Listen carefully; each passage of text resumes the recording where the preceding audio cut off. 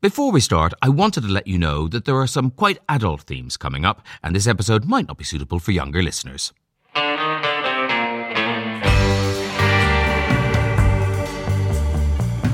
Hello, I'm Graham Norton, and I'm delighted that you've decided to join us for this meeting of my book club. We've turned on the urn, unstacked the chairs, and ripped open the custard creams, so we're all ready for you, with plenty of books to talk about and people to talk about them.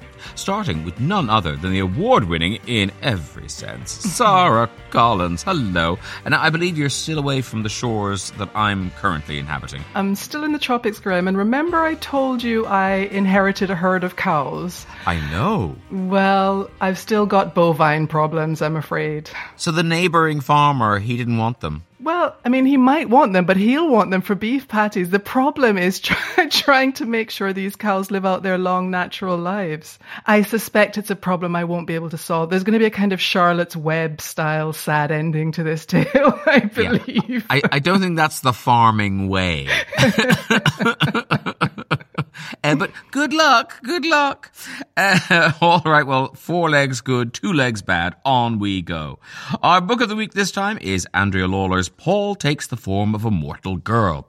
The story of young shapeshifting Paul Polydorus and his voyages of discovery around America, gender, sex, and mixtapes.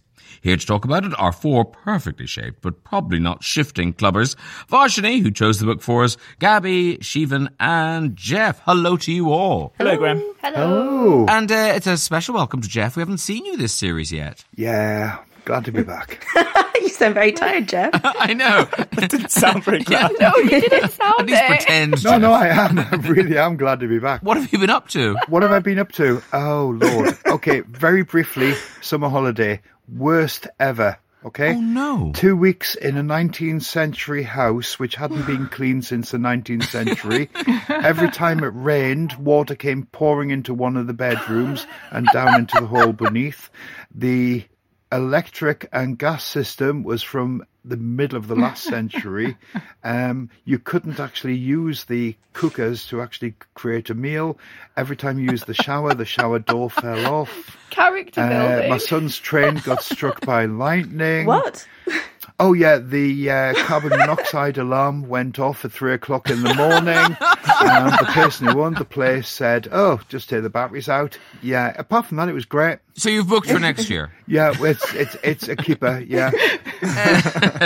All right, we'll be back to speak to you all later to discover if you'd like Paul as your new best friends or if you think he should shape up and ship out after we've spoken to Andrea Lawlor and after Sarah has given us her 3 of the best. And Sarah, I believe you're talking about physical activity of a different kind. So I was having a chat with a friend recently and we were talking about PE of all things. I don't know if this is something you can relate to, but PE class at school for me was actual proper, I'm going to need therapy to get over this for the rest of my life trauma. Oh, yeah. So inspired by that conversation and my sort of lifelong sufferation as a sufferer of what I like to call PETSD, I thought, why not set myself a real challenge and see if I can ferret out a slew of sports novels that will convince even people who hate sports. All right, well, we'll limber up in time to hear more about those. And here's someone else who wants to tell us about his track record. Garth Marenghi was born in the past, graduated from his local comprehensive, now bulldozed, with some O-levels in subjects. He taught for 9 years at his local library reading group before becoming a full-time horror writer. He has published numerous novels of terror, too numerous to list, nay count, over 500 short stories, and has edited 30 anthologies of his own work, which have all received the Grand Master of Darkdom Award. The self-styled master of horror himself, Garth Marenghi, cunningly disguised as actor Matthew Holness. He has brought into terrifying existence his spine-chilling Incarcerat. We'll be unlocking his experiences later on in Talking Books.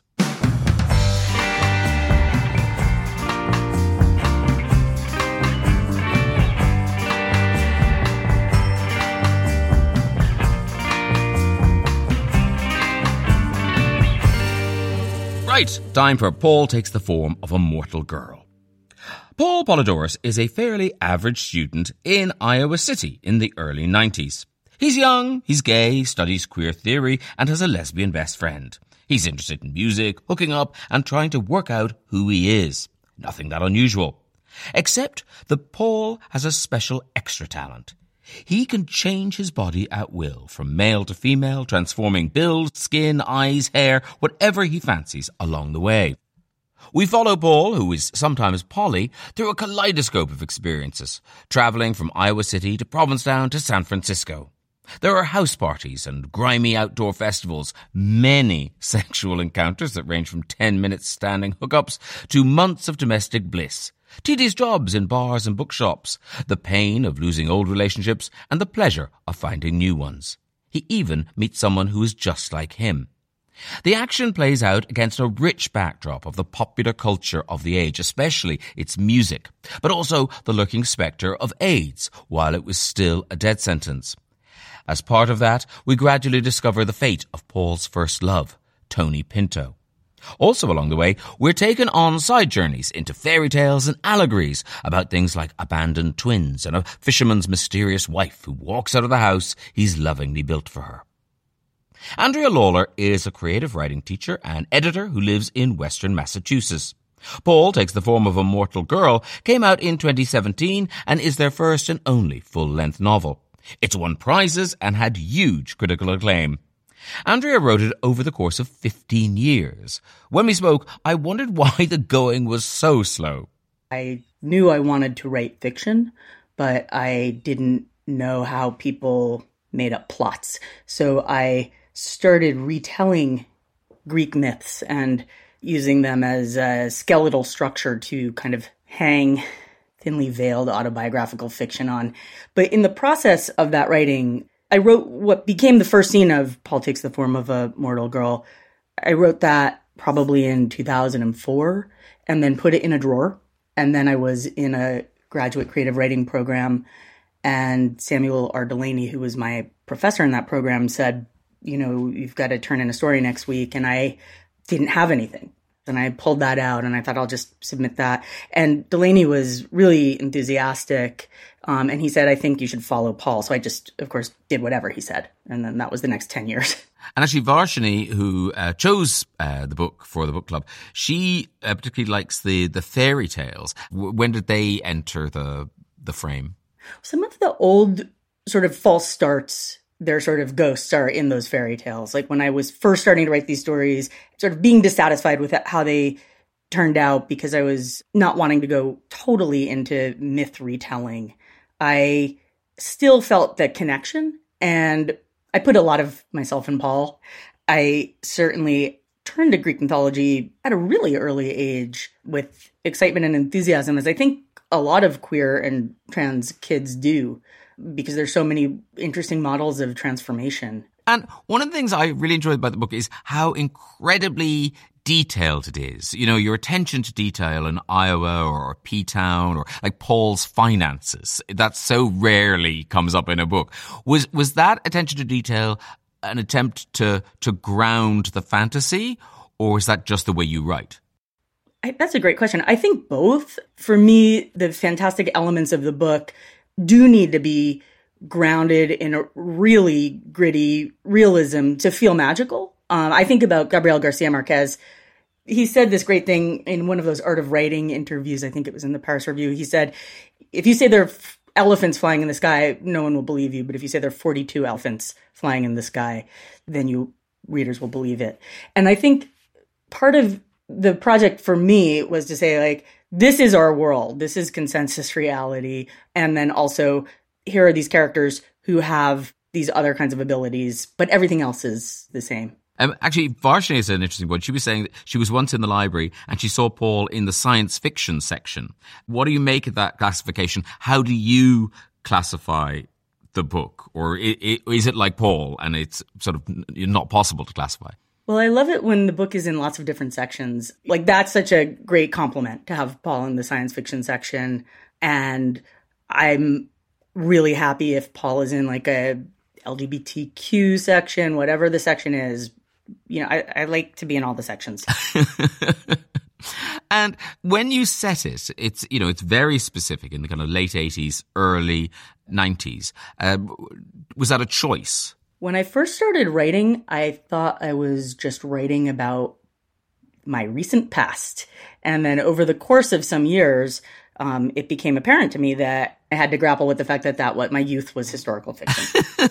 But also, the way that you use kind of the shadow of AIDS throughout the book, was that, again, a deliberate thing in the book, or was that just you remembering of living through that time? Oh, deliberate. And my experience of coming of age in the sort of height of that pandemic.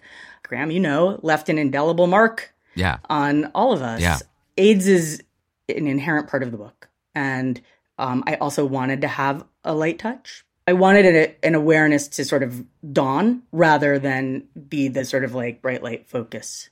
And very quickly, I just want to mention the music. Talk to us about that soundtrack and how important it is. Well, I just, I like music and I listened to a lot of music while I was writing, but it felt important to me, not just as, cultural reference, but in a way as an archive of all kinds of different kind of queer cultural production, music, books, movies. In a lot of ways, I just wanted to put everything in there so readers who were not from the 90s might have things to go research, and readers who are from the 90s will feel the comfort of recognition. I'm also intrigued that you're a teacher. It would have blown my mind if someone teaching me had written this book. How do your students react to it? Particularly how sexual it is. I really tell them, don't read it till you graduate. Yes, some of my students have read the book, and there's a lot of sexual content. I'm teaching college, and I trust that they have good boundaries and know that I have good boundaries, and also know that professors and writers are humans just like them who are messy and weird and have bodies. Yeah. That's probably good for them, right? Yeah, no, I think great for them.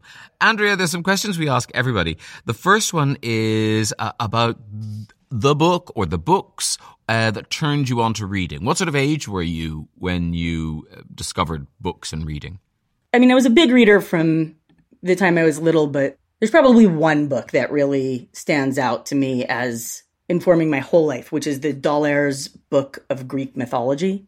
I think it came out in the 60s. It's this gorgeous, full-color, illustrated collection of stories from Greek mythology, very queer, very fascinating, beautiful images, and then really lovely writing. And I was so obsessed with the book. I used to trace and copy the illustrations.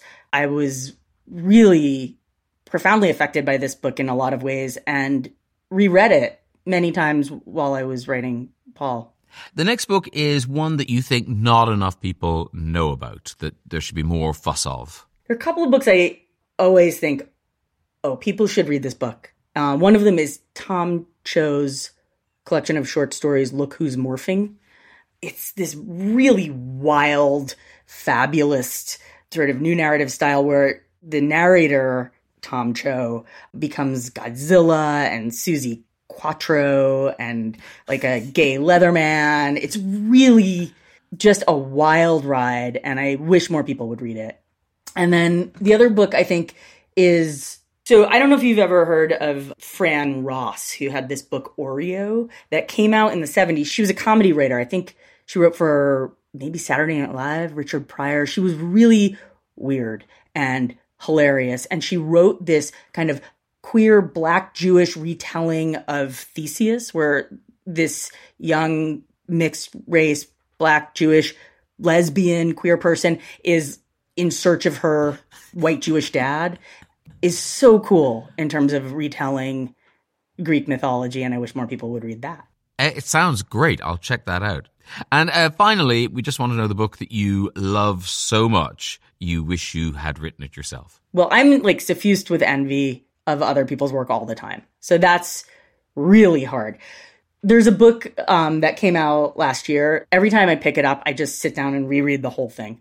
And I wish I wrote it. It's a book by Henry Hoke, and it's called Open Throat. And it's about this like gay mountain lion living in Hollywood. And the first line is, I've never eaten a person, but today I might. The wonderful literary world of Andrea Lawlor and their book, Paul Takes the Form of a Mortal Girl. So, Sarah, this is a novel that is filled with physical activity, but virtually no sport at all. So you're going to redress the balance, I hear. Thankfully, I am here to steer us in the direction of ways to burn calories while keeping our clothes on. What have you got for us? First up is a debut novel that has leapt onto the Booker shortlist, despite being all about playing squash. And it's by Chetna Maru, who is a British Indian author, and the book is called Western Lane. It's a slim little book, weighing in at only 161 pages, if that's your cup of tea. And we follow an 11-year-old girl named Gopi during the year after her mother dies. So she's completely adrift. But her father becomes obsessive about teaching her to play squash competitively, which, of course, because sports books are never really about the sports, is a way of coping with their grief and their utter inability to communicate with each other in any other way.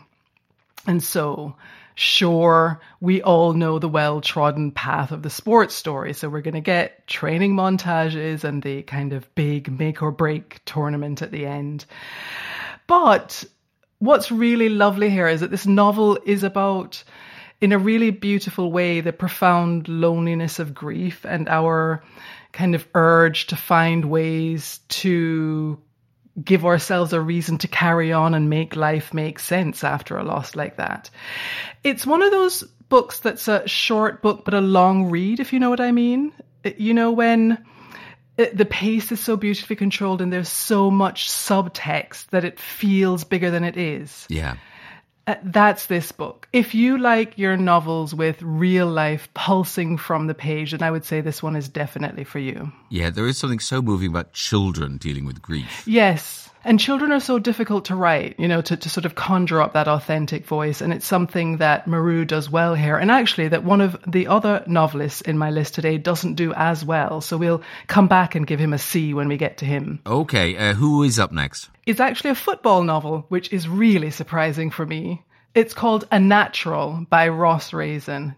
This is one that I do feel sort of passionate and actually kind of defiant about recommending, Graham, because Raisin gave an interview around the time it was published, which I think was maybe 6 years ago, in which he said that publishers told him they didn't know how it would sell, given that football wouldn't appeal to women, who apparently are the only target market for fiction, and the gay storyline wouldn't appeal to football fans, which is just so bloody short-sighted and typical of publishers. It makes me cross for so many reasons. But most of all, because like the best sports novels, the sport in it is actually just a big metaphor for life anyway. It's about the kind of slippery fortunes of a young footballer who is let go from a Premier League development squad and then has to try to survive at the second tier club he ends up at while dating the gruff groundskeeper in secret. There is a lot of football in it, but you can care so deeply about these characters, even if you don't care one bit about football. And I think it's partly because the book is so good at building this picture of the kind of unrelenting tension of a pro footballer's life. I found it a really fascinating insider look at that very human side of this massive sport. And your third choice? So this is the one we're going to give a C for not getting the child right, but it is in all other ways a really good book. It's Gold by Chris Cleave. It's set during the London Olympics and published during the year leading up to it. And at its heart are two female cyclists who are intense rivals, but also the best of friends. One of them is this kind of ruthless, damaged loner who dominates the sport. The other one has been completely eclipsed by her friend. She's a kind of gentler, kinder housewife who's had to sit the last two Olympics out because she's looking after her very ill young daughter who has leukemia. On the eve of the London Olympics, these two have to race each other for the only spot available on the British team. And it is, of course, a recipe for real nail-biting tension. But the book is also good about female friendship and rivalry, and it is especially good about taking a hard, honest look at motherhood and how, in fact, it does strip your choices away from you. It does mean there's another creature in the world who always comes first. So highly recommended, but the child in question who is suffering from leukemia is written in a distractingly saccharine way, I would say. And for that, we're going to give a C rounded up to a B, not an A. Okay, almost gold. Silver. Silver, I would say. Silver. Thank you very much, Sarah. And if you've been too busy strapping your phone to the cat to try and hit your step total, don't worry. Just visit the Amazon or Audible website, search for the Graham Norton Book Club, and you will find our webpage with all of the books that get mentioned on the podcast.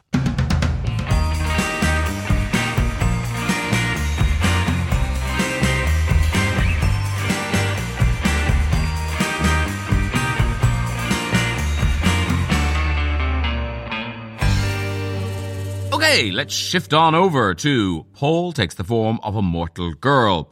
Joining us to do that are Dr. Gabby Humphreys, PhD. Still sounding good, Gabby. It still sounds good. Hello.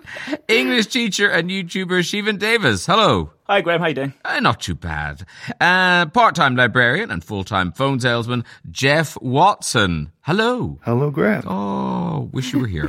And junior doctor and library enthusiast Varshini Vijaykumar, who chose Paul for us. So, Varshini, how did you come across this book? Why did you want the book club to read it? I first read this book in 2019. I read it when I was still at university. I saw the cover in a bookshop near where I lived, and it had a face on the front and then the words tight, hot, smut next to the face. I have the same cover. And I thought I needed to find out what that was about. So I was in my early 20s when I read this, and I'm going to be 27 next week. No. And it's really funny, the change in the way that I've taken it. As someone who can reflect on what it was like to be that age and be looking for new things and not quite getting all the references. Jeff, you are a bit older. Did it call back your youth? In some ways, yeah. Because, I mean, basically, Paul, in many ways, is on the prowl. When you're young, free and single, that's what you do. My sort of youth was pre-HIV and all that sort of stuff, you know. I came in on the back of hippiedom, so it was very much about sort of free love and that sort of stuff. So I kind of like related to that. At the same time, I really ended up just feeling quite sorry for the character, because really what he's trying to do is he's actually trying to get some sort of self-identity, some sort of feeling of self, and he's mediating all that through sexual relationships with other people. Gabby, did it leave you depressed for Paul at the end? This is an interesting one because I had a very similar experience to Vashni. When I found out I was reading this book again, all I remembered was, that's the sex book. There's a lot of sex going on. And actually reading it a second time, I was surprised that there was so much sadness in there about this relationship breakup because of gender identity and the fear over a positive test for AIDS. And that surprised me because, you know, it's so full on in every other area. But sadness is definitely weaved throughout. And Siobhan, we keep framing you as an old person. You're not. You're young, you're vibrant, you're in touch. I love how this question is framed already. Go on. Well, no, because if people have never seen you, they will think you're about 90. But no, he's very young, ladies and gentlemen. Siobhan is very young. Young at heart. Did Paul's experiences and just this kind of portrait of youth, you know, it's quite a relatable thing, a young person not really knowing how to navigate the world. Did any of it chime with you? Not really, but it's not for the reasons stated. It's actually because I felt that Paul really lacks psychological depth as a character. So I didn't really relate to him because I felt that he was so kind of superficial and there was not much meaning in his life. So you're reading a novel, quite a long novel, where the character doesn't have the depth required for you to kind of invest in his storyline, I suppose. And the interactions he has, the pleasure is always so focused on himself. Did you find no entertainment in just, that's it, you're kind of following a dilettante as he kind of goes through his life? I honestly, and I sound really old now, Graham, thought the sex scenes were genuinely pretty hardcore pornography. I mean, I found them really uncomfortably graphic. There were some scenes where it's just exploitative. Varshini, why do you think the sex is so graphic? Why do you think Andrea Lawlor made it so out there? I think there's a couple of things. I think what they brought up in the interview, that for the magical part of this book to land properly, you need to be really rooted in the world that it exists in. And I think the sex scenes being so graphic is really important, because Paul moves through so many different queer subcultures through the course of this book in so many different forms. I think it's really important to have that level of detail, because in a lot of successful queer media in the last few years, I'm thinking of films like Call Me By Your Name, the camera kind of fades to black when the sex happens. And I think there is importance in that being shown. To your point, Shivan, about them being quite self-centered, I understand what you mean about, pleasure going both ways. I actually disagree, and I think that exists at points in the book. It's interesting, Shivan, you use the word exploitative. Who's being exploited in that it's fiction? Yeah, you're right. I meant as in, I felt I was reading a novel, as Jeff was saying, about a character who's kind of verging on being a sociopath. And there were some scenes in which it feels like he's just exploiting these people. And my criticism would be not that, because it's obviously a character, as you said. It's the fact that there isn't any exploration of his feelings after having done these things. Did you not think that by the end there was an emotional journey there? I think we're allowed to say the death of his first boyfriend and things. I felt like by the end there was a kind of a sadness. If I was going to praise the book, I found the way they wrote about AIDS, and it doesn't become the story. It's kind of, as you said in the interview, it's a shadow over the story. That was well done, but I'm 271 pages in by that point, and I wouldn't have carried on reading after 5. Wow. It's a kind of strange turn at that point, because until then the book has just been sex scenes after sex scenes sort of stitched together, and then there is this really poignant, tender emotion which doesn't somehow seem to be grounded in a real person. Until that point, you get the idea of a character who does nothing but have sex. And so that is slightly flattening, I think. I think what happened to me with this novel is because Paul seems to be in a kind of stasis from the beginning, the change sort of seems to come from something that hasn't been grounded in reality. Although I do think the novel is very nicely grounded in reality in terms of the details of the era. Yeah. It seems to me more like a novel about the 90s than a novel about this person. I do disagree that AIDS comes up at a very late point in the book. I think there are mentions of it all the way through. Yes, just very subtle. There's descriptions about the community groups and ACT UP, and the way that all these different people have known each other is through activist groups mostly. And, mentions of very young men who are very ill before their time. Yeah. Jeff, what did you think about the other elements, the Greek myths and the fairy tales? What do you think they brought to the story, or did they bring anything to the story? They were like alternative versions of the creation of Paul, trying to sort of understand where Paul came from, what Paul was about. In that, they were actually quite satisfying, but at the end, there was no explanation, there was no understanding. And when he actually met up with Robin, the other person, there was no explanation, there was no understanding. I think Robin at one point says, "We're just like other people, only more so." I must say, I thought that was a brilliant scene. I think that's kind of the point. Yeah, but it didn't go anywhere. That was it.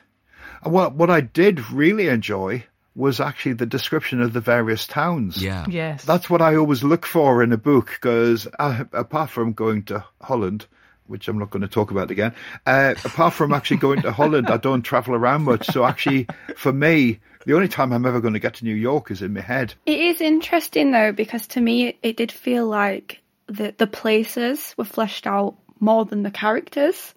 Yes, exactly. For me, I Absolutely. interpreted that as the point that these characters should almost be 2D because of intoxication, of sex being really gratifying in this case, and almost used as a, pleasure, but for mental health reasoning and, reinforcing character. It felt like time portals for each city. I don't know, did anyone else think that this book was quite funny? Yes. Just some of the humour in it is very... I feel like Andrea Lawlor... Maybe not. Fair enough. I think Andrea Lawlor really writes a lot of this book with their tongue very firmly in their cheek. There's a lot of jokes about Like when he goes to the leather bar and he has a copy of Crime and Punishment in his like back pocket, and he's like, well, maybe people will think it's foreign. It's fine. I mean, it's interesting. Someone was saying the other day, not everything needs to be explained. And I think I kind of enjoyed this book kind of just going with it. And it was sort of a magical romp. Let's get to scores on the doors. This is something we always do on the book club. We find out how likely someone is to recommend it to a friend with a score out of 10. I'm going to start with you, Jeff. Okay. Yeah. Come on, Jeff. I'd like to give it a 3 or a 4. I'm actually going to give it more like a 6. Oh. Because it actually uses the expression collapsing onto him like a pistoling flesh blanket. So that gets 2 points. That gets 2 points. And also, I now know what the word frottage means. I had to Google it. Was that the only thing you had to Google, Jeff? Yeah. I've led a varied life, Graham. I've led a varied life. You really have. Let's go to Gabby next. How likely would you be to recommend this book? I think I'd give it a 7. I recommend it, but not to everybody. My mum listens. Mum, don't read this one. All right. Shivan, out of 10, how likely are you to recommend this book? This wouldn't be one I'd recommend. Up until page 271, I'd probably give it a 0. Okay. From page 271 onwards, I'd probably give it a 2. Wow. Shivan is quickly turning into the Craig Revel Horwood of our book club. Unfortunately, you chose this book. Are you still recommending it to people? Yeah, I think it's a book that's not going to be for everyone, but I think it will be for people who enjoy really getting into a scene and being able to disappear into a very well-written description of a time and place. So I think for that reason, I would give it an 8. All right, well, thank you all for discussing Paul Takes the Form of a Mortal Girl by Andrea Lawlor. Time to find out what we will be discussing next time, and it is the turn of Jeff. What have you got for us? I've got the wonderful Terry Pratchett. He is my go-to author, the author I have read most of over the years. I've read all of his books multiple times. I'm not going for an early book. I'm actually going for Going Postal. I mean, I don't want to get into the discussion now, but why, of all the books in the Terry Pratchett canon, have you chosen Going Postal? He was at the height of his powers. And also, the major character in there is just so absolutely delightful. Like Paul, he tells lies, but he does it for the good. Okay. That is Going Postal by Terry Pratchett.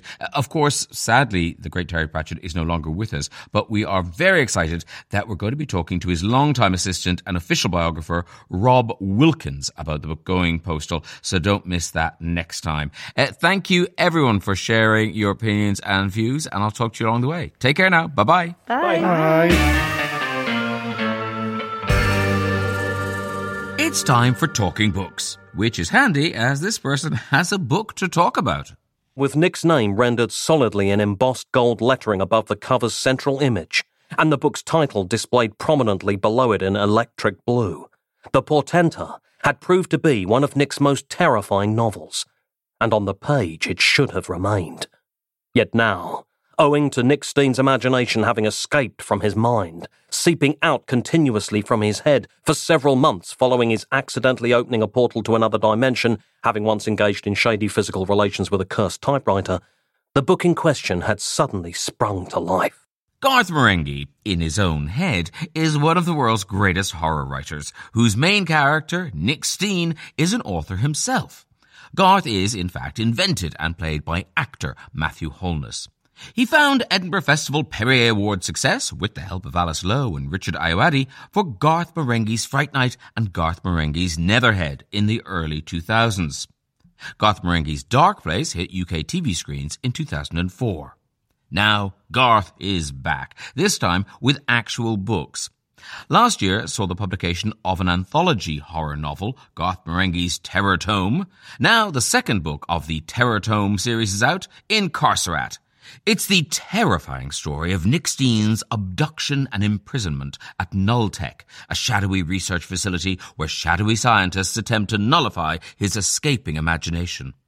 Garth has performed the audiobook, so it seemed only right to talk to Matthew about it, starting with a little bit more on Garth's origins. I'd done him as a character in a university review. I started off doing him as just 2 or 3 monologues in a tour show then. So yes, he's probably been around since 1995. And it's one thing to kind of play a sort of slightly hack writer, but to then do the hack writing. I mean, it's a kind of a natural progression, but when did you decide to do it? Well, hack is the right word, has to be said. These have been written at a phenomenally fast speed, so they are hack works. But, I mean, I'm obsessed with these little mini westerns that used to be published in Australia, and they would publish 8 a month. When they were done well, and often they weren't because they were literally done in a week by these poor writers who have written over 800 to 900 titles over their lifetimes. You get a really nice little condensed story that sort of plays out like a little mini film. And it used to be a form that was done in the pulp days, with pulp magazines in the 1930s. And there would be lots of horror novellas. So what you're getting in these, there's sort of 3 mini novels in a fake novel format. And you kind of say, you wrote this really quickly, but it strikes me that what you're doing is so difficult. It reminds me in a way of Stella Gibbons, where you're pastiching something. The whole thing is kind of a joke, and yet you've got to get lots of jokes in it. Yeah. How conscious are you of the internal jokes? With doing parody, and this applied as much to doing the TV show of Garth Marenghi as it did to these, is that if you can do a parody, but if you've only got enough material, it's really just a sketch, that's all it is. So you have to have a decent story behind it for it to last longer than the duration of a sketch. So that applied to this really. They had to be good stories as well as being parodies. So I suppose probably my writer brain is more interested in plotting and formatting the stories, that it works as a good little mini novel form, little novella. And then I suppose the jokes cover a lot of mistakes, let's be honest. If I've written myself into several plot holes, which happens a lot, I will try and fix them. But if time's pressing, it's just a case where Garth can go, well, this is the plot hole, here's a quick fix, whatever. And that then works as a joke, that you've basically solved it in the way he would solve it, which is a bit of glue over it. And when it comes to doing the audio book of these, it strikes me there's a kind of a fine line, isn't there? Because Garth's got to be quite good at reading them. He's fine doing himself, but doing other voices, you would kind of think, well, he'd be awful at this and he would just do every voice the same. That's not really going to work in an audiobook. So my answer to that is that Garth is channeling spirits of the deceased when he's in the audio recording. So he is channeling some spirit that talks through him, which allows him to sort of go into different accents and things. But you've got to think, if someone's listening to an audiobook, they want to feel like it's a version of the show, I suppose, a kind of Dark Place style thing. So you've kind of got to give other character performances as well as Garth. And Garth is either Garth being obnoxious or he's Garth acting and hamming it. So it's a fine line between, which appalling performance style is he doing at the moment. And how hard is it to maintain it in such a kind of long form? Because you're in that studio for hours. It's really awful because I got the giggles every so often, and which is really bad if it's just you with something you've written. If you're getting the giggles, you just think, they're really indulging me at the moment. The poor engineer is, but it is a ridiculous situation, sort of sitting in a room doing silly voices and reading very bad prose. So it kind of, it does make me laugh, just the absurdity of it all. And as television kind of prepared you for this in a way, because that idea of doing comedy without an audience? I think so, yeah. And also, I think doing this particular character has always been that, because when we did our stage shows, Richard Iwadi, myself and Alice Lowe, we would often be playing to audiences that didn't get it. And that was always... We'd always play it for real. There was nothing funnier than doing a performance that only 2 people turn up to, which is exactly what would have happened if this character did do it for real. So that was always, for me, if it's going badly, that's kind of funny. So that never bothered me about trying to impress an audience in that sense, because if they really hated it, that was all grist to the mill. That was like, yes, this feels right now because these people are loathing this guy. And this is, I really enjoyed Incarcerate, but the horror isn't a genre that I would normally go to. Can a book frighten you, Matthew, or do you just admire it? Do you kind of think, "Ooh, this is clever"? I think the more you read of any genre or any type of thing that you like anything, it's if you work in TV for ages, you start to enjoy TV less. You just sort of look at the mechanics of it. So I think that is true. Yeah. I suppose because I've read so many genre writers, I'm always been aware of structure and plot forms and how they do certain things. So yes, I think it is a hard barrier to overcome that. Having said that, I can often be surprised by something very, very frightening. And it's usually something that is throwing away all those kind of genre conventions and just comes, and you initially don't really know why you're frightened. I think that's how it works, when it can scare you where you don't even see the how it's happened until after the event. All right, well, let's talk more about you as a reader. Some of the questions we ask everybody, a book that you remember kind of opening up the world of books to you. Was it always kind of genre fiction for you? The book that did this for me was one of the fighting fantasy game books that were put out by Steve Jackson and Ian Livingstone. These were the Choose Your Own Adventure books. And I picked up House of Hell. But the thing about those books is that they completely opened up your imagination, I suppose. The second book we look for, and I'm not sure where you'll go with this, a book that you find comfort in. Well, I always find comfort, and it is a very old-fashioned, and it's not particularly a politically correct book these days, is King Solomon's Mines, H. Rider Haggard. It doesn't matter how many times I never get bored of it, and it always just fills me with a sense of excitement and adventure about, undiscovered lands. There's a mystery, there's a treasure map. It's real proper boys' own adventure fiction. And the final book we want to know about, Matthew, is the one that you have gifted the most or recommended the most. Well, you have to be rather careful about recommending it because it's rather unsavoury. It's called The Cockfighter by Charles Wilford. It is a noir novel written, I think, in the early 1960s. There's so many things wrong with it, morally speaking. However, it is a great character study because it is a man who takes a vow of silence and he won't talk to anyone until he's won everything back and won the cockfighting champion of the year.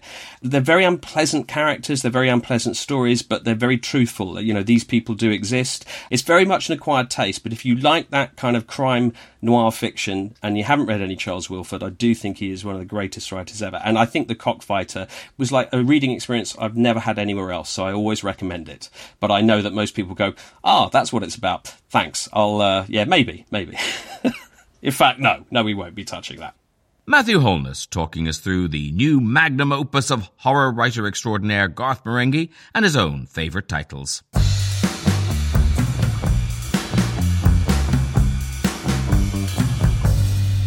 It is nearly time for us to shift our shapes out of here, but before we do, someone has taken the form of audiobook insider and chart maven Holly Newson. It is, in fact, audiobook insider and chart maven Holly Newson, all ready to tell us who and what is sliding up and down the Amazon and Audible charts. Holly, what is the big news this time? Yeah, well, high on the history chart and the overall chart and most sold non-fiction chart in both audiobook and print, we have a new book from David Mitchell. That's TV David Mitchell, not fiction author David Mitchell. Gotcha. It's called Unruly, and it's a history of England's kings and queens. This is giving me, I'll get that for Dad for Christmas type vibes, so I think it's right as an autumn release. Though the ratings on this are mixed. So far, it's Marmite. You either love it or you hate it. I mean, he was on my television show talking about it. What he's done is so clever because it is a serious, credible history book, but also very, very funny at the same time. I suppose what it mostly is very him. Yes. All right. What's our dark horse coming up on the inside? Well, One to Watch is on pre-order and not coming out until March 2024. It's RuPaul's memoir, The House of Hidden Meanings. Oh, yeah. This burst onto the charts on the overall bestsellers, the biographies chart, and took the top spot on the LGBTQ+ biography chart. It's being described as RuPaul totally out of drag, an intimate and detailed look at his life. Does being a judge on RuPaul's Drag Race UK get you an early read of this one, Graham? I was wondering if it would. He might, in the past he has given me some of his books as gifts, so maybe. He always claims he doesn't remember anything, so I don't know what's going to be in this book. Apparently it's detailed. Okay. And what's our final chart thought today? Well, finally, I wanted to mention that on the science fiction and fantasy chart, we have a really big hitter in that genre, Rebecca Yarros. Her fantasy romance romance book, Fourth Wing, came out only in May 2023, but already has over 80,000 ratings on Amazon. Yeah, it's still in the science fiction and fantasy chart, but ahead of it is her new book, second in the same series, Iron Flame. This is set in Basquiat War College, which I tell you because I feel like it already gives you a sense of the world. And Stylist magazine described book 1 in the series as The Hunger Games meets Harry Potter and the Goblet of Fire. I mean, I presume they meant in content, not sales, but the sales are pretty great. Well, which also means I won't be adding to the sales figures. However, I'm sure there are plenty of other people who will. Thank you so much, Holly. Don't forget, you can find details of all the books we talk about on our webpage. Just search for the Graham Norton Book Club on Amazon or Audible, and all the information you need will be right there. Our book clubbers have gone off to help Jeff unleash his escaping imagination on the owner of his holiday home. So it just remains for me to thank the always imaginative Sarah Collins for her excellent form throughout our meeting. Thank you so much. I feel like I should be making some kind of bad joke about us going into extra time or something. I just worry that a cow is going to be delivered to my house. You read my mind. Please don't. Just to remind you that this series of the Graham Norton Book Club podcast is available on Audible or wherever you get your podcasts. Please give us a follow and, hey, leave us a rating and a review if you've a mind. Also, don't forget to join us next time when our book is Terry Pratchett's Going Postal, and Derry Girls and Bridgerton star Nicola Coughlan will reveal her audiobook life. Till then, happy reading and listening, and goodbye. Goodbye.